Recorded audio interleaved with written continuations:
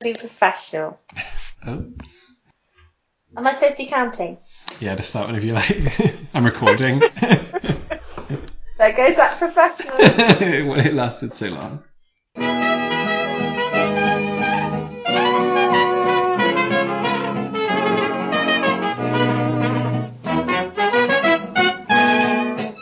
Hello and welcome to Tea or Books. I'm Rachel. I'm Simon.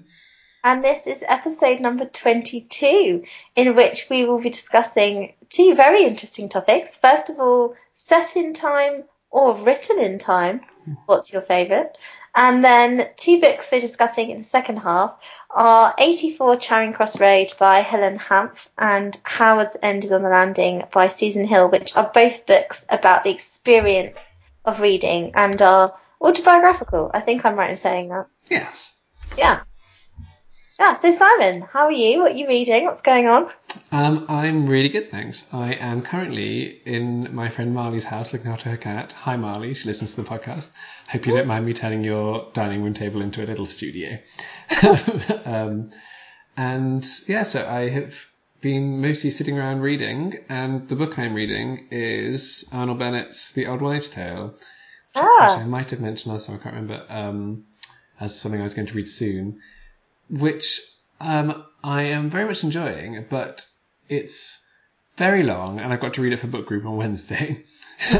And it's 600 odd pages and quite small font, and it feels like I'm reading about this is basically it's just a tale of two sisters, and I feel like I'm reading about it in real time. It's like it's so detailed that I feel like it's taken me 30 years to read about Constance getting to the age of 30. But it's very immersive. Like, he doesn't skimp on detail, so everything is there, every emotion, every object, every thought, and you can just sort of wallow in it. It reminded, well, not that I've read London Belongs to You, but no, London Belongs to Me, whichever one it is. But the way you described it feels a bit like it might be like that, just getting into that world. Oh, right. Then is this a good thing or a bad thing? I think it's a good thing. It's there are times where it's a bit tiring, and I can sort of see why Virginia Woolf et al. Decided to like rebel against it, but at the same time, it's nice to do it every now and then. It's just there's absolutely nothing impressionistic about it. It's nothing like is left to the readers sort of to fill in gaps. he fills in every gap. but he writes really well and often quite wittily, which I hadn't realised. But yes, I wouldn't want to read one every month, but I'm quite enjoying this one. How about you? What are you reading? Well, actually, last night I finished the second book in the Cazalet Chronicles by Elizabeth Jane Howard, which I spoke about last time, I think. And the time before. Yes, I mean, I just can't stop talking about them. So that one was called Marking Time, and I had a terrible time at the end. I was getting very tearful. So, yeah, now I'm looking forward to the next one very much. I'm actually going to my mum's tomorrow to pick up the next one. She's not finished yet, so I was like, Mum, you need to finish tonight because I need to get the other one. Well, my mum was listening to our last episode and also apparently has read and enjoyed them and is bringing them to me in Oxford next week to read. So there you go. So I'm going to love them. So much pressure. But I just know that you will. So I've just finished that, and then I'm not entirely sure what I'm going to read next. I've signed up for a master's degree next year, so I need to sort of get reading on that. And I've got lots of scary looking books to read, so that'll be the next phase. I've got to read A Tale of Two Cities. I haven't read that one. No, neither have I, and I don't feel particularly compelled to do so, but it's on the reading list, so it's got to be done. So I'll get cracking on that, I think. Well, Before we get started, I have two apologies to give. Okay. The first is to Faith, who I think coincidentally, rather than anything else, also suggested child narrators as a topic, which we did last time. And my second is to you, Rachel, for being sort of sassing you so rudely in my blog post accompanying last week's episode. Do you accept my apology? So it wasn't required. I was laughing away reading it. I was like, oh yeah, this is so me. I am the most useless podcast partner in the world. You're very charming. For people listening, I'm the most disorganised person. I'm very organised at work, but outside of work, everything's gone. I apologise profusely for every podcast Simon calls me and I'm like, so what are we talking about today? Except today, where you had made notes. Well, I wouldn't call them notes, but yeah, I briefly thought. Well, and indeed, the first half was your suggestion, was it not? Yes, it was, Simon. Yes, it was. Why don't you get us started then? Okay, well, I thought about this because it's actually quite an interesting one for me, because a few years ago, if you'd have asked me, do you read historical novels, I would have said categorically, no, I do not, because I didn't like them and I preferred to read books set when they were, in a time when they were written, rather than books that were pretending to be set in a different time. But actually, over the last few years, I've read a lot of historical novels and my opinion on them has changed significantly. Yeah. So I think it's really interesting to talk about this and to think about it and to think about what sort of historical novels work well, and also what would we term as a historical novel, because I think the actual terminology here is quite specific. I think historical novels tend to be the ones that are very much about the period in time, such as, I don't know, like Philippa Gregory, that sort of thing, all these Tudory sorts of things. And then you've also just got novels that happen to be set in the past that you don't necessarily think about as being historical novels, because the main thrust of the story isn't about the time period. Okay. What sort of novels are you thinking of there? So I would think, for example, Possession, for example, by A.S. Byatt, which is one of my favourite novels. It's set half in the modern age, half in the Victorian period. But it's not about the period, it's about a love story. Like, it's obviously, the period is important and it's very well described, but it's the main thrust of the plot is a love story. It could have been set any time, it would still be a love story. And the same with, I've read a couple of books set during World War One and things like that. And yes, World War One or World War Two is like going on in the background, but it's very much about the relationship between the people. And you get a sense of the place and the time period, but it's not like thrown in your face. Whereas I feel like with historical novels, they're very much based around, we're set during this period and everything's very described and everything's historically very accurate, and the history is the predominant feature of the story, if you see what I mean. Does that make sense? Yeah, I think it does make sense. I think there are very lot of novels where it might fall between the two at different times or something, but I definitely see what you mean. Well, to start from my perspective, I think I'm still in the phase of, if someone says, do you like historical novels, I would say no. And there are doubtless exceptions that prove that rule. But as for what counts as a historical novel, for some reason I have less of an issue with novels set maybe like in the Victorian period if they were written in the early part of the 20th century or something, if that makes sense. So something like Thank Heaven Fasting by E.M. Delafield, that I think is set in the late Victorian period and written in the early 20th century. I'm fine with. Whereas now, if I was to pick up a book and saw it was set in the Victorian period, I probably wouldn't want to read it. And maybe that's just because if something's written now, that obviously I'm reading it now, and I can feel the same sort of distance that the author is feeling. Whereas if they're both distant dates, both the date of publication and the date it's set, then I'm less aware of the sort of nuances between the two or something. And do you think perhaps it's got something to do with the fact that an author writing in the 1930s about the 1880s may well have been alive then? That certainly helps, I think. It certainly changes the way that they are writing about it. If they're writing about, the time they were a child, or things they've heard about from their parents. I think in general, the further we get from a period, the more it's likely to be stereotyped. Seems like a very critical term, but I think that people now writing about the Victorian period will be like, Victorians are straight-laced, Victorians, were very repressed, blah blah blah. That's the sort of novel I'll write. And Thank Heaven Fasting is I guess an example of that as well, actually. But the nearer people are to a time, particularly if they're writing about their own time, I think they're more likely to see the great sort of sweep of possibility in that period, because obviously not all Victorians are straight-laced, and not all, not even all societies, I suspect, were all that straight-laced.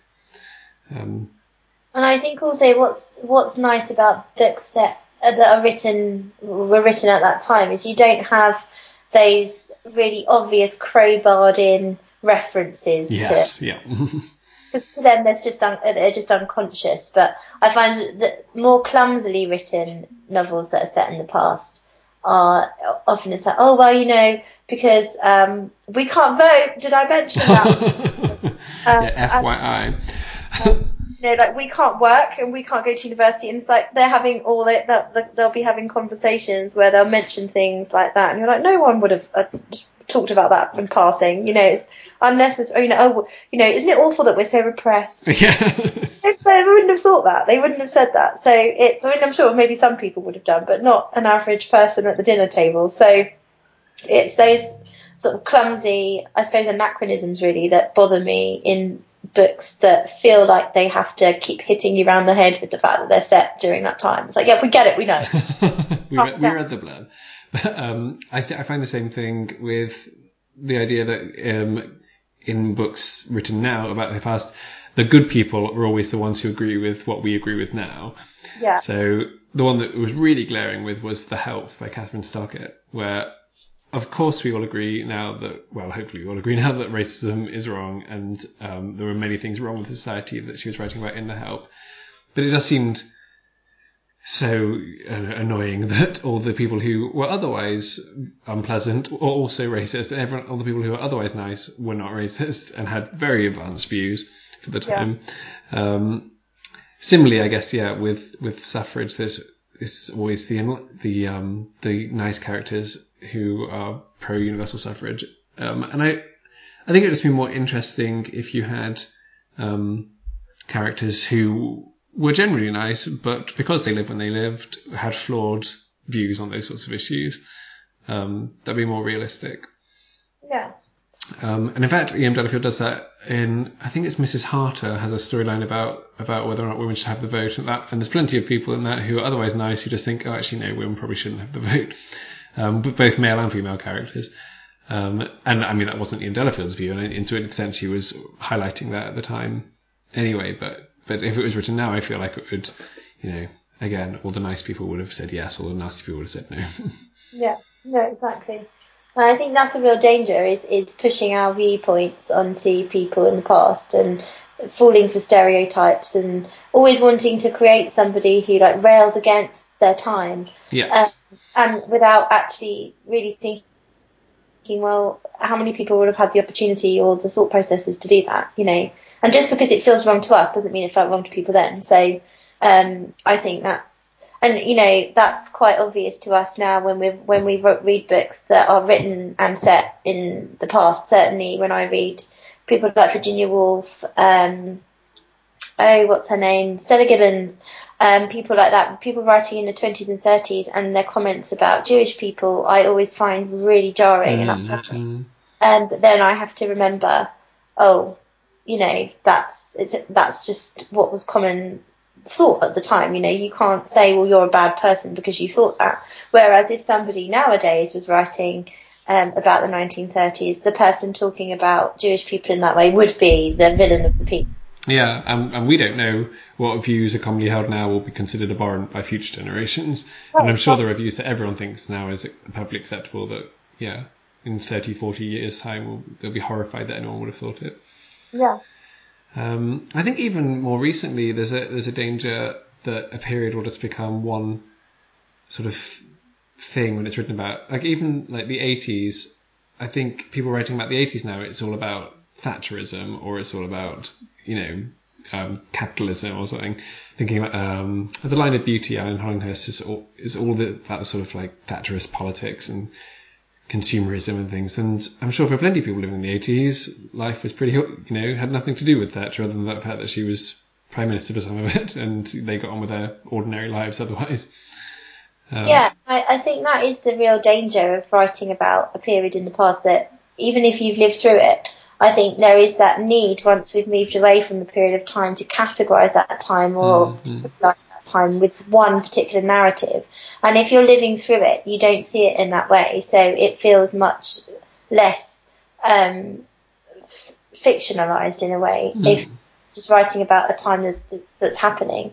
And yeah, I think there are a lot of books nowadays that are written by people like Alan Hollinghurst and Zadie Smith, etc., who have written about the recent past, but they're writing about the recent past in a way that certainly I don't necessarily recognise, and I've lived through it. Yeah. It's like, well, I was alive briefly in the 1980s, but even in like the 90s, I don't remember my parents talking about things that apparently everyone was talking about and things like that. I don't think it's necessarily a realistic perception of life for people who live through it. And even something like, I really loved The Misinterpretation of Tara Jupp by Eva Rice, which is really fun, about a young girl who becomes a pop star. And I can't remember if it's the 50s or 60s, but whichever one, it's so... it's a really good book, but it's so like, here is the music scene of the whatever period it was. And I guess because she's focusing it through a girl who wants to be a pop star, at least she has a reason to be transfixed by that world. It's not like, retired couple in the home counties being transfixed with the 50s music scene or something. But yeah, I think always find it more interesting to see the nuance of just how ordinary people live their lives at any different time. Yeah. And sorry, go ahead. No, you go. I had nothing to say, actually. I think so. For me, what really works with books that are written now but set in the past is that you do have that overview of it that perhaps people didn't have when they were living through it. And you can pick out defining features, and you can think about, well, what did this age mean, or how does this age fit into history in a way that people living in a time can't, which can give it a really interesting perspective. So, for example, books written set during the 1930s, 40s now can have a look and think about, well, where did that build-up of terror and horror come from? How did the war happen to be? Whereas if you read something written in the 1930s, often you can't sense any type of conflict going on beneath the surface at all. So the kind of, you don't necessarily get the reality of things from reading books set at the time that you would from a modern book set in the past. But then again, at the same time, people would say, well, that's our perception of that time. And actually the more truthful perception is that at the time people maybe were blind to what was going on. So, I mean, I suppose it goes both ways, but I find it quite interesting to see also from a historicist perspective, to see how we interpret the past compared to how people in the past interpreted their time. Yeah, I think there are two sides to that coin, because I do love reading. Well, I find it really interesting to read books written during a war, the First World War or Second World War, where they didn't know how it was going to end. I think it might be A House in the Country by Jocelyn Playfair, or another Persephone that I've read that that is. Yeah, is that published during the war as well? Where it's fraught with that whole, just that sort of that quite literal uncertainty, and that they just don't know how it's going to end. Which now, I think, because we obviously know the results of those wars, it's maybe less tension, or just that there's, or even just because the reader knows how it's going to end and the author knows how it's going to end, you don't get the same, the same sort of anxiety from the characters coming across, if that makes sense. Yeah, absolutely. But I like what you said about the overview of the past, giving us a greater sense of. I think it's particularly maybe with real people in novels, that you have that chance for the research to have happened that wouldn't happen at the time. I'm thinking Pat Barker's Regeneration series. Well, I've only read the first one actually, but that one where no one at the time would have been able to write a novel about Sassoon and whoever else is there, I can't remember. But looking back, she can do the research and she can put this novel together that not only tells you about these people, but also gives a sense of the time. It's those cases where research is done, where it isn't too... it's not gratuitous, it's not showing off, it's needed for the narrative and it works. Then in those ideal cases, and I think Possession is another good example, where it can just really work. In a way that wouldn't have happened at the time. Yeah, absolutely. But I think it's a fine art, and I think there are a lot of books that are written with the history kind of just being shoehorned in at every opportunity.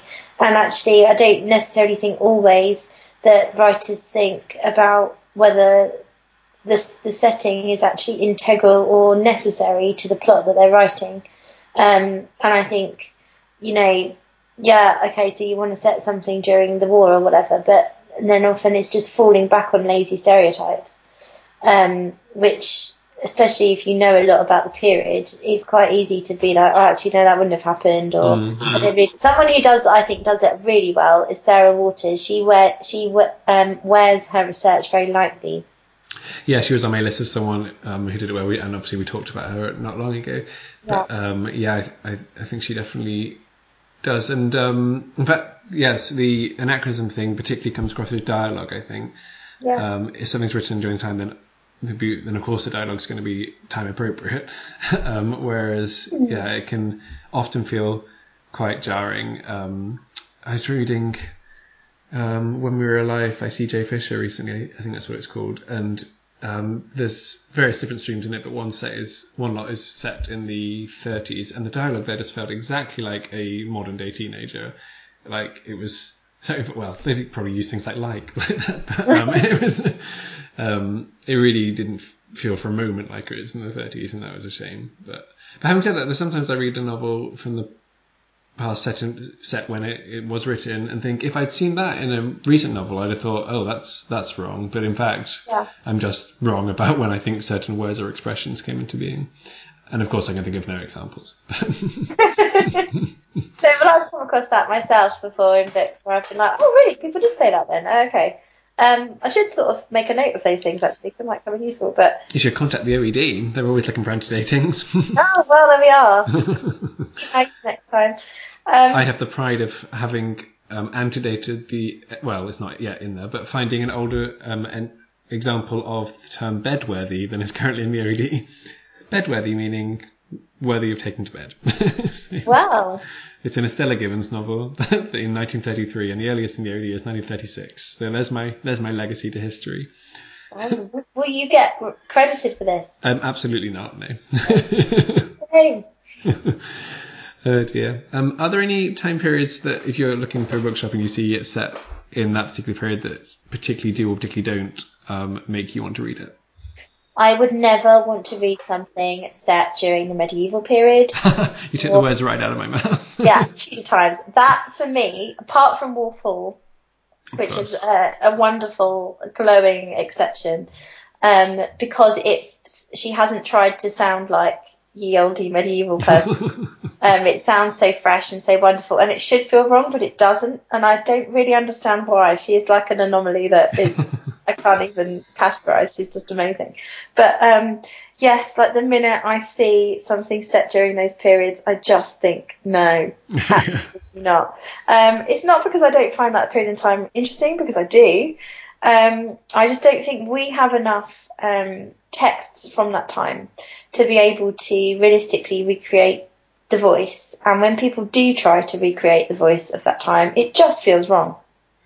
Yeah, I'm completely with you. And I think partly because all the texts we do have from medieval English or something, there's not that much attempt to make naturalistic dialogue in them. It's Chaucer's not saying this is exactly what people spoke like. So I think when we just don't have the evidence of how people spoke, and I don't know, it always just feels like a novelization of Blackadder or something, the first series, like medieval peasants. I don't know, it feels very stereotyped. Yeah. And very, it's either about rich people who were all having sex with each other, because that's obviously all that people did. Or it's grinding poverty, and again, people are all just sleeping with each other because that's what everyone did. And it all seems to be reduced down to their sex lives, and that's it. And I just find that really reductive. Yeah, to be honest, I don't think I would be particularly interested in reading a historical novel set before 1800, really. And again, it's not entirely because I don't find that period of history interesting, although it's not the period of history I find most interesting, which unsurprisingly is between the world wars. But I don't know, it always just perhaps there are great examples. Well, one day I may read Wolf Hall, but it is wonderful, honestly. I was reading The Middle Window by Elizabeth Goudge a while ago, which I really enjoyed, although I've subsequently learned that everyone who likes Elizabeth Goose says it's her worst book and I should read her other ones because it's the only one I've read by her. But that's the first half was set in whenever it was written, and then the second half, which I had not realised when I started, is set during the Jacobite Revolution or Uprising, whatever it's called, which, yes, immediately my interest in it was halved. But I got to the end, but I was like, I'll just go back to the 30s or 40s or 50s or whenever it was written. I can't remember. Yeah. But, certainly if a book's set in the Victorian period or the 1920s, 30s, etc., I'm more than happy to give it a go. Normally they will check before I want to read it. That I always check inside and check that they have got an authentic voice. If they haven't, then I don't want to read it. Yeah. I just don't think that's skillful. Otherwise, what's the point? Yeah. And something I will read is in fact like The Old Wives' Tale, where it's because it's a Bildungsroman, romance, it does cover huge periods of time, and obviously they're going to start in the past. Yeah. That I feel more comfortable with, particularly I guess because generally the author will be writing maybe over the course of their lifetime or maybe over the course of their parents' lifetime and their lifetime, so it's not just a wild stab in the dark. Yeah. So it sounds like we don't like it if there's been no research, and we don't like it if there's too much research evident. So we're quite hard to please. I think, for me, if I want to read about a particular period of history, I'd rather just read a history book. I don't necessarily want to read a book that's going to recreate every single minute detail of daily life in that period. Yeah. I want to read a good story first and foremost. If it happens to be set during an interesting period in history, great, but I don't want that to be the first and foremost thing I'm reading about. Yeah, and I think my exception, which hasn't come up that often in my reading experience, would be a novelization of a real person, which in fact is something that my mother has written. So to be published, hopefully at some point in the future. Any listening publishers, give Anne Thomas an email. But that's about a real person who's in fact a relative of mine. Who embezzled and went to prison. So, wow, proud times. But but obviously, if it's a novel about a real person, then it obviously has to be set when they were around. And I find that would be a great justification for writing a novel about the past. Whereas if you're going to write about a group of people, I don't see really why you need to set it in the past if they're just all made up anyway. Yeah. But, unless, of course, the time period is necessary for the plot. Yes, that's true. In which case, fine. And I can only imagine the advent of the internet and the mobile phone has made plotting much harder for people now. Because it must be much harder to do a murder mystery, or a Golden Age style murder mystery, with mobile phones. Yeah, I mean, you just can't do it. Yeah, that's why so many TV dramas just forget they exist. Always have to deliver news in person. Yeah. How are we doing for time? Have you got more recommendations for historical novels before we close this part? Well, not any that I haven't mentioned in previous podcasts, I don't think. Nothing that I've read recently, apart from this Cazalet series is wonderful. That's set in the 30s and 40s, which is very, again, wears it very lightly. It just feels very much like I'm just in the time, but I'm not having it I'm not being whacked around the head with it. Yeah, that's a fantastic recent example. I can't think of anything else that I haven't already mentioned. So I think the only one I'd finish with, I've already mentioned The Misinterpretation of Tara Judd by Eva Rice, but her earlier novel called... Oh, do you know what it's called? No, I don't. You can put it The Lost Art of Keeping Secrets. Ah. There we go. She does great titles, but they're not that easy to remember. Yeah, that's set in, I think, maybe the 30s, maybe a bit later, but it feels very inspired by the Mitfords and I Catch the Castle and those sorts of lovely books, and does it really well. So I think she is someone who does look at early in the 20th century and does it in a very winning and charming and lovely way. So I'd recommend. You'd love her. I think you should read her. Okay, I have heard of that book, so I'll look it up. Yeah. But yes, ultimately I would choose a novel set during the period rather than a historical novel. And you? Yeah, I think reluctantly I would say the same, but I am very much more open to reading novels set during the past now, and I mean, often I will enjoy a book set in the Victorian period more than I'll enjoy a Victorian novel, just because Victorian novels tend to go on for so long. True, they are very different beasts, aren't they? There's not that many slight Victorian novels around. No. Yeah. Okay. So, seamlessly moving on to our next novel discussion, which aren't novels, they're autobiographies. So obviously both written during the period in which they are set. Nice. Yeah, thanks. 84 Charing Cross Road is actually written during the war, isn't it? Because she was sending parcels to the bookshop, was she not? She was, yes. I can't remember quite when she starts and when she finishes writing, but it certainly encompasses the war. Yeah. And Howard's End is on the Landing, for those who haven't read it, is contemporary, so it was published 5 or so years ago, I think. Yeah, 2009. Yeah, so not that long.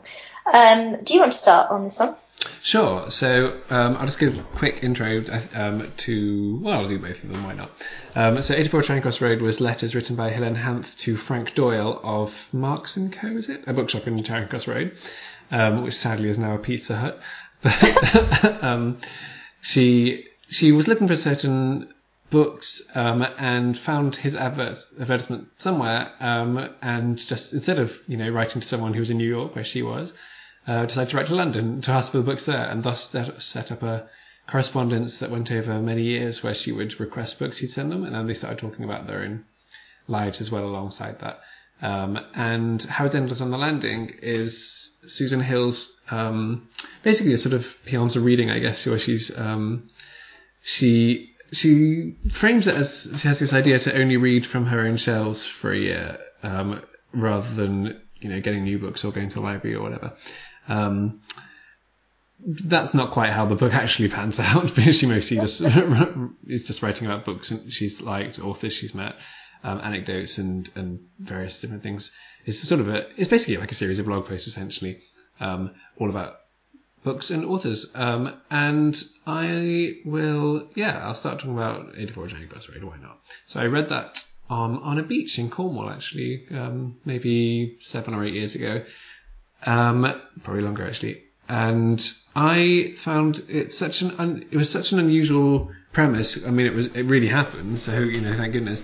But it seemed so unlikely that this is the way she'd choose to get these books. And it was made such entertaining reading. I just love reading about these very different people, because she's got this great sort of witty tone where she's quite outlandish, and she's very early on she's accusing him of all sorts of things and mock indignance and all that sort of thing, whereas he starts off being very respectful even in the face of this, and very businesslike, and very how people might imagine a British person to be if they stereotypically, I guess. And gradually she wears him down, and it is a sort of lovely friendship that neither of them lose those traits, because she maintains her sort of bombastic nature and he maintains his quite gentlemanly quiet, but also talking about his life, talking about hardships during war, all that sort of thing. And just a lovely story of how people are brought together by love of books, I guess. Yeah. Before we talk more about Howard's End, what are your thoughts about 84 Charing Cross Road? Well, I just think it's utterly charming. I actually watched the film first. I think a lot of people come to the book through the film, which I think is Anne Bancroft dead now? Oh, she might be, yes. So it's Anne Bancroft and I can't remember is it not what's his face? What is his face? I can't think of his name, but he's very famous. Is it Ralph Richardson? No. I think it's I'm looking it up. Who plays Hannibal Lecter? Oh, Anthony Hopkins. It is Anthony Hopkins, yeah. yes. So it's Hopkins, and it's wonderful. And I remember watching that and thinking, this can't possibly be real. And then I Googled it and I was like, oh, it was a real story. And then I found the book, and I just think it's so wonderful how these two people across two different sides of the world, and at the time, Helen Hanth, she didn't have any money. She was this jobbing writer, and she would send off these lists of, I just love the idea of her sending off these lists of books. And it's just the wonderful old-fashionedness of it, and him receiving this letter and then having to go and check his stock, and then sort of waiting for them to come in, and then over time them having this exchange about their lives and And then gradually, as the war starts and things, it's like finding she is really touched by how difficult it is for him to get hold of things, and she sends over things for him and his family, and it is this kind of like a pen pal relationship, I suppose. Yeah. And I remember thinking when I was reading it, like, I don't understand why you can't just go and visit him. But it's, it cost a fortune, obviously. And when she does finally go over and see him, it's just wonderful. And I just think it's such a wonderful way, like you say, of showing how an interest in literature and books in particular, and actually in the objects, because Helen Hunt is not just, she doesn't just want the books for the story, she wants specific editions of the books, because she likes those copies and she loves old books and she loves the feel of them. And it's about that kind of love and that passion that brings them together, because he completely understands what she's talking about and vice versa. And it is also a way of kind of reaching out to somebody and making a connection. And what should have just been a business-like relationship is gradually blossoms into this really, really meaningful friendship. That even though they only meet each other once, I think. Yes, I thought they hadn't met at all, but it's been a while since I've read it, so I'm not sure. Be lying. I don't want to say, because I think maybe they don't actually end up meeting, and then I won't say why. But I felt like she went twice, but maybe it's been a while since I read it, and I might be confused with the film. I'm not sure. I don't think the film's 100% accurate to the book. And it's a brave idea to make a film about people who are writing letters to each other, because seems like it shouldn't work, but it really does. I think they beef up the family a lot more. But it is really interesting as well from going back to our previous discussion, the setting and the period, and understanding, seeing life in New York during that time, and then seeing what life was like in London for the letters coming back, and how actually very different America and England were at the time. I think nowadays our cultures are really quite similar. But then it was, completely different way of life. And also what's really interesting as well is you see how affected England were by the war in the start, and how completely unaffected America was. Mm-hmm. So there's loads in it. It's a fantastic book. Yeah, I do love the way she writes about the books that she wants, because it is just, I can't remember which one it is early on that she asks for, that he sends her like an edited version or something, and she's outraged and demands that she gets a better version of it. And yes, in terms of her tastes in books, it's quite dissimilar to mine, because I think she gets very few fiction works. She's much more interested in non-fiction, if I recall correctly. Although I believe Provincial Lady is one of the books that she gets, so that was nice. But yeah, there's the way that she writes about books as objects, as you say. That's really lovely. Even if we don't get that much of sort of insight into. I mean, she's not writing reviews. She's not, that sort of thing. And in some ways, I think I'm recalling correctly to say we don't. Yeah, she's writing more about what she thinks is the book's subjects, and occasional throwaway lines about what she thinks about the content. And he doesn't particularly say what he's reading or books he loves or anything like that. But somehow there's enough there that you can sense that they both just really love books and reading. And I don't know, any sort of fiction or non-fiction about an odd couple who, I mean, obviously not a romantic couple, but just an odd couple whose friendship shouldn't work on paper, but really does. That's always very winning, isn't it? Yeah, absolutely. And I think he's a lot older than her, and he obviously is much more reserved than she is, and initially that relationship is very awkward for him, and it takes him a while to warm up, as you said. Which is adorable. I love it. And you could just imagine him being like, "Oh, this lady keeps writing to me. I've got to," and then gradually it's like, "Oh, he's starting to find it charming rather than annoying." Because I can't imagine that she had many business-like relationships. She didn't seem to really allow that as an option. You will be my friend. Have you read much else by her? No, I haven't actually. I think I did read the sequel, but I can't remember much about it now. The Duchess of Bloomsbury Street I think it's called. I enjoyed that a lot less, actually. Yeah. But, so they're always published together, whereas I actually think a book called Q's Legacy is the one that would make more sense to publish with it. Which it's also about Q being Arthur Quillicooch, who was, I think the reason she wrote to him in the first place was looking for something by him. And the book Q's Legacy is essentially a retrospective of that friendship and then what happens afterwards. So she talks about the success of the book and then going to see a staged version of it and being interviewed and all sorts of things. So it's essentially the aftermath of the success of 84 Charing Cross Road as a book. So it's really interesting to read. And again, she's travelling around London and yes, it's. Yeah, which is what she's doing in Duchess of Bloom Street. But that one I found her quite annoying, whereas Q's Legacy I find much more endearing. And I've also read Letters from New York, where she just basically writes about the people living in her flat block, her apartment block. And I can't remember where she's writing it from, which publication, but it's essentially a fortnightly or something column. And you get to know all these characters in her building and how they deal with, like, I've read there's various annoyances about pets or about views or all these sorts of minutiae of living in New York in that time, which is I'm sure exaggerated because she had that sort of writing style, but all just really enjoyable, really fun and entertaining, and I think again makes a nice companion piece. I think she basically all her different memoirs and non-fiction and essays and letters and things build up this really interesting composite picture of her life and life at that time. Yeah, and she's a very engaging writer as well. Yes. And she is very humorous, and she sees the real funny side of life, and also because she's not a privileged person as well. It's really nice to read about somebody who is struggling to pay the bills, but who chooses to put books first. I love that. Yes, that's nice. Yes, you'd rather get new books than eat.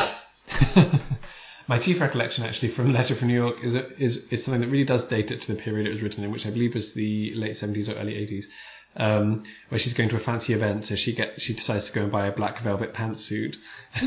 Oh, lovely. That won't date. That's a classic for the ages. But, so we are certainly agreed that we love that one. What are your thoughts on Howard's Ends on the Landing? Well, Simon, I think you know that this is not a book that I enjoyed, and I remember writing a scathing review of it at the time when it came out. That's how long I've been blogging for now. And there was lots of debate actually about it at the time, I remember, because I think lots of bloggers liked it and then lots absolutely hated it. And I think even Susan Hill waded in and a few I'm sure she did. did. For me, my main issue with it was kind of, as you mentioned before, it purports to be a book about the experience of just reading books that you have at home for a year and like the challenges of that. But actually, it's not about that at all.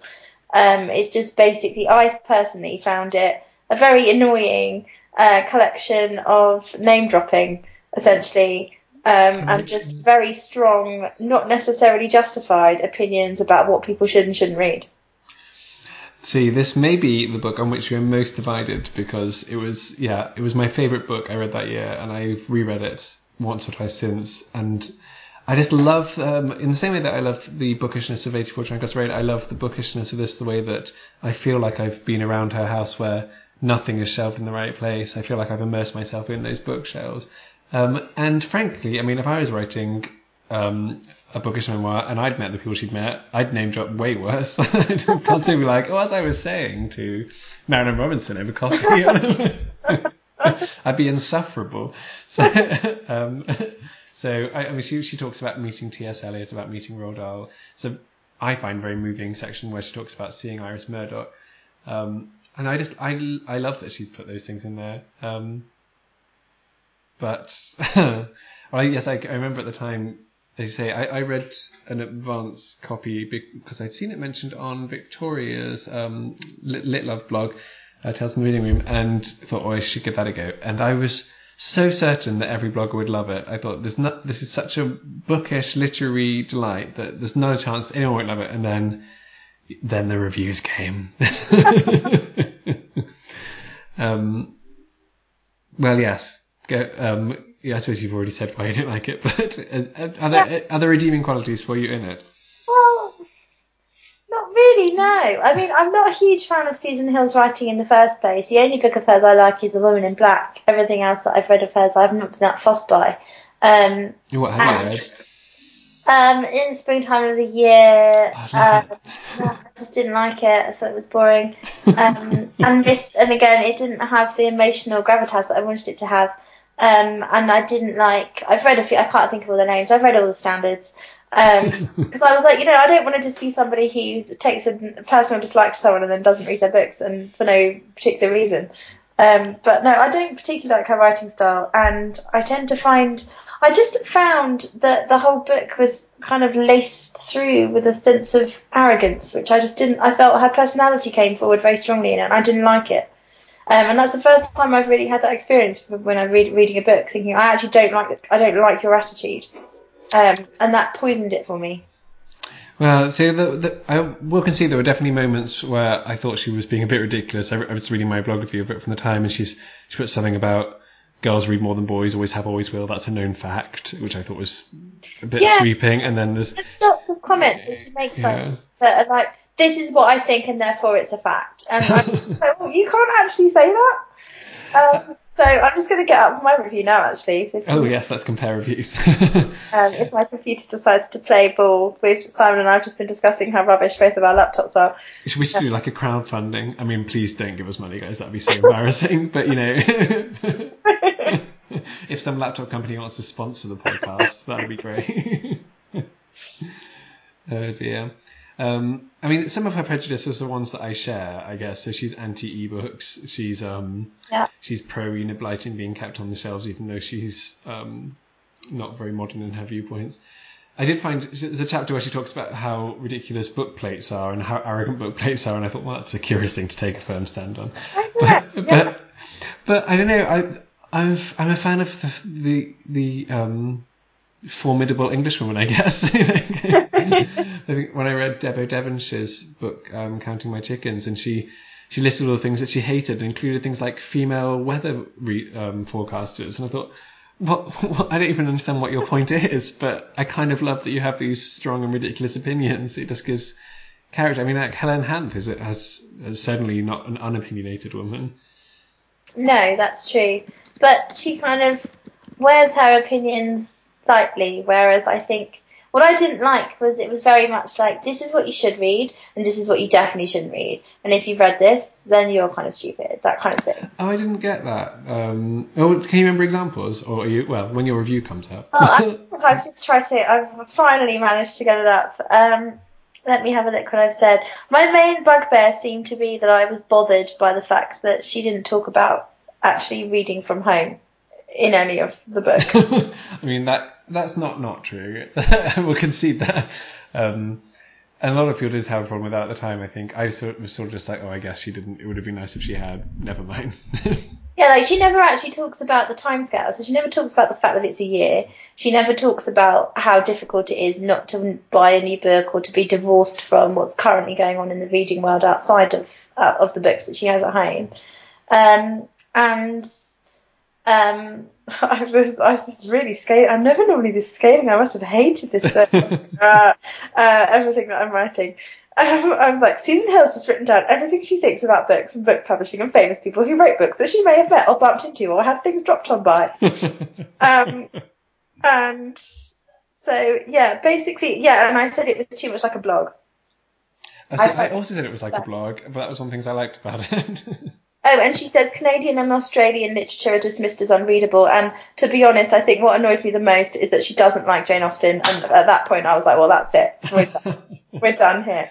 That was something I found interesting in that she talked about every time she reads Jane Austen, blah, blah, blah, blah, blah, which suggests that she keeps trying. She keeps reading her, keeps seeing what she's missing. I did find it a bit troubling, but I can understand, I can see that some people might not like her, but I can't see a point for not admiring her, like especially as a writer as Susan Hill obviously is. If she can't recognise that Jane Austen is a great writer, then there are issues there. But again, I like reading about opinionated people, even if I don't always agree with their opinions. I'd much rather she had these sorts of like, this is good, this is bad, than sort of a wishy-washy, all these things are fine. It just really annoys me if people are trying too hard to please everyone in a book. Which, as a people pleaser, is ironic, but my again hypothetical memoir will be far too people pleasing. Although I will save an angry chapter for Iris Murdoch's *To See the Sea*. Okay, well, I'll look forward to that, Simon. Yes, I'm sure it's well, indeed, you can read my anger, more just my sort of confusion about it on my blog, should you wish, from some time ago. Oh dear. I think, for me, I don't normally take such a strong dislike to things, but I think I felt very much that it was the kind of boss. It was a bossy book, I felt. Like, if you haven't read this, or you should read this, and, I'm great because I met this person once, and he dropped a book on my head. That actually happens. It does. Is that T.S. Eliot? Yeah, I think so. Yeah. And I just thought, actually, I don't really care what you think. Like, I don't see, and like she puts that list of books at the end, like everyone must read these in order to be well read. And I'm like, yeah, but you just said that you don't like Jane Austen, so we fundamentally disagree on everything. I'm not going to take this list as gospel at all. And I just thought that it's kind of smacks of arrogance that anybody could be like, well, these are the books that I say you must read. I should point out now that I have my 50 books you must read list on my blog. Yes, well, no, but according to Susan Hill, nobody needs to listen to bloggers because they're not published, therefore their opinions are not worthy of note. Oh dear. She doesn't like Jane Eyre and thinks Wuthering Heights is great, which, frankly, I'm sorry, but you've got to be insane to have that opinion. Yeah, I hope you see the irony of you saying that. Her preferences make her mad, but ours make us... I'm right and she's wrong. See, the thing is, Rachel, I think if you were to write this sort of book, you would also have strong opinions, and I'd love reading about them. Yeah, I would. I would have strong opinions. I would never try and be a people pleaser. No. Everyone would hate me, though. That's the thing. And I would be okay with that. And I feel like Susan Hill doesn't care what I think anyway, so it really doesn't matter. Whereas I would care deeply what anyone thought of me if they read my list. I would be going from person to person, being like, well, what I actually meant by that book was... Say myself. I think both Helena and Susan Hill, it is such forceful personalities, and that definitely comes through in the books. And I think correct me if I'm wrong, what you're saying is that for you have to like that personality, whereas for me, I think I just quite enjoy the force of the personality, even if there are personalities that I like. When I read Diana Athill's somewhere towards the end, having previously really loved her book Set about being an editor, I found her so annoying in somewhere towards the end that I really did colour how I read it. So I think, I'm not saying this is a general rule for me perhaps, but when it comes to opinions about particular books rather than opinions about morality, which is what Diana Athill's was more about, then I think I quite enjoy the forcefulness even if I don't agree, which I'm hoping is true for people listening to this podcast. I think it's good to have strong opinions. But I think there's a way of saying them. And I think I just found her tone quite abrasive, but maybe that I was being oversensitive. I don't know. I wonder if I read it again, I'd feel completely differently. Well, I think she does have... I mean, abrasive probably isn't a bad word. I think of it as just sort of like, the way people... The Yorkshire plain speaking. She's a Yorkshire woman, so that's how it comes across. But... and I must confess, I did go and hear her talk about this book, or maybe just in general, and was a little trepidatious because her erstwhile blog and this book were quite ferocious at times. But in person, she speaks very mildly and very pleasantly, so it was quite a surprise. But yeah, I guess. Oh, what do I want to say about this? That did you feel like the sort of general love of literature and books helped at all? No. No. Not at all. Interesting. Are there books of this? I was so disappointed at it not being what I expected it to be. Because you went in with high expectations. Yeah, and I think that whoever subtitled the book, which I'm sure actually wasn't her, so I probably should blame the editor in charge, but it set it up to be something that it just wasn't. And so as soon as I realised it wasn't going to be the book I'd been led to believe it was, I was obviously cross about that. And then that probably infected my reading experience. I think it would have been nice if it had been the book that it was set out to be. There is going to be a sequel, hopefully. Oh, really? So it's called Virginia Woolf is in My Bathroom, which I saw listed on Amazon ages ago, and I tweeted her about it, such is the modern world, and she said, yes, it's sort of a sequel, but it's only about women writers, and I thought, perfect. But that was promised, I think, October last year and didn't happen, and so who knows if it will ever actually happen. But I'm very excited about it if it does, and maybe Take Two would work better for you. Well, that does sound interesting. I'd be willing to give it a go, that's for sure. Are there sort of bookish essays or memoirs of this sort that you would recommend instead of that one? I love Anne Fadiman's writing. Yes. Well. Ex Libris is wonderful. Yes, Ex Libris is wonderful. And I haven't actually read that many books about books. I do have a book about books at my mum's house that I've never read, and I can't remember the name of. It's good. We'll hunt that one down. Write that one down. I also, Marilyn Robinson has got a collection of essays about reading, which are very interesting. Has she? Yes, it's called When I Was a Child, I Read Books. See, I got that collection hoping it would be about reading, and then there didn't seem too much about reading in it. No, there's only a couple in there that are. But I find everything she writes fascinating, so I don't mind that. And I'm just trying to think about if I've read anything else about people reading books, but no, I don't think so. But I'm sure you have, because you're a real expert on this. Well, I mean, expert's probably not right, but certainly enthusiast, and it's something I've been looking at a lot more in the past couple of years, where I've just been madly buying all the books about books I can find, it seems. And I won't say too many, but I can't remember if I talked about Phyllis Rose's The Shelf before, but that was my favourite book I read last year. It's about, again, non-fiction. She decides to read all the books on a shelf or on a particular shelf in a New York library. And it's basically... She has various caveats about not having too many by the same author or whatever on the shelf, and eventually finds this particular shelf. And so it's partly about what she thinks of those books, but also the journeys it takes her on, because she gets in touch with some of the authors. They lead her on to write essays more like Things in Howard's End is on the Landing, just about topics in general. Yeah. It's again, she's a woman who's got quite strong views, but, and it's quite a forceful personality, I think. But definitely, I think worth trying. I love the idea of it in the first place, just that sort of aleatory idea of finding connections between these books, but also, just really interesting the different tangents it takes her on.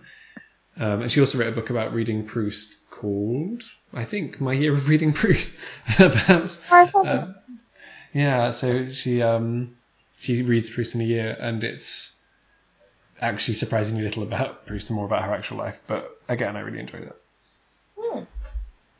I have, in fact, a whole shelf devoted to books about books. It's very impressive to have books on.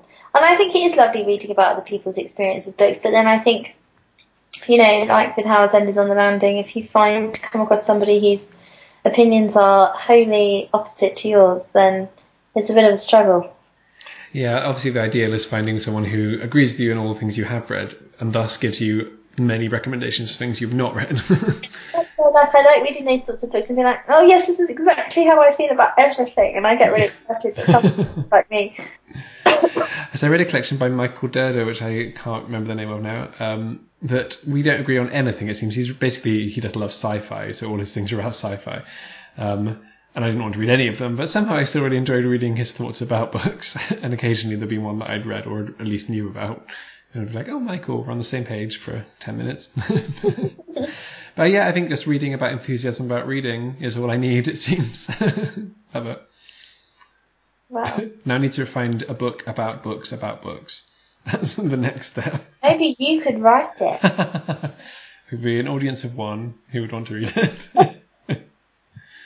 But I guess, that's what blogs are in general, isn't it? They're essentially books about books, but online. Yeah. And we don't mind a blog. No, not at all.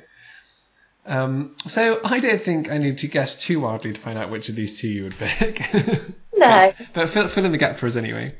84 Charing Cross Road would obviously be my favourite. And you?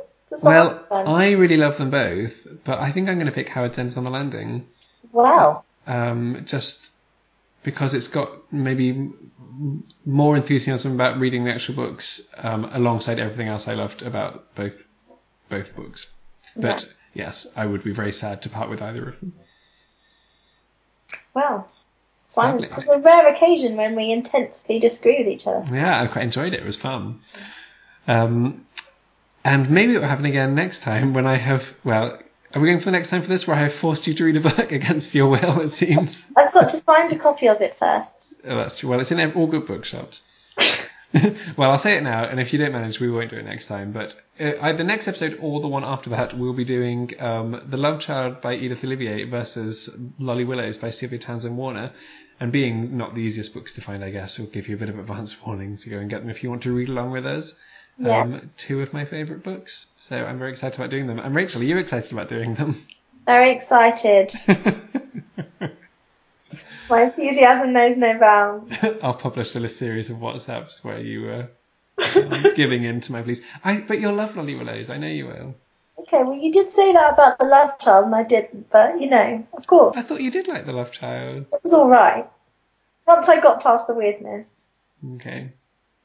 But, you know, yeah. I'm sure you were more enthusiastic than that in your review. Was I? I don't know if I was. Maybe I was out of kindness to you. Oh, that's nice. I don't want to hurt your feelings. But that's over now. Yeah. And for the first half, we'll be doing Keep or Cull, I believe. Oh, yes. Yes, Keep or Cull, which actually is very fitting because I've had an enormous clear out of my entire flat today and a lot of books have been culled. Gosh, well, more on that anon. Now, I'll leave you on that. Gripping. There's a real cliffhanger, guys. Thanks for listening, everyone. Thank you. Bye.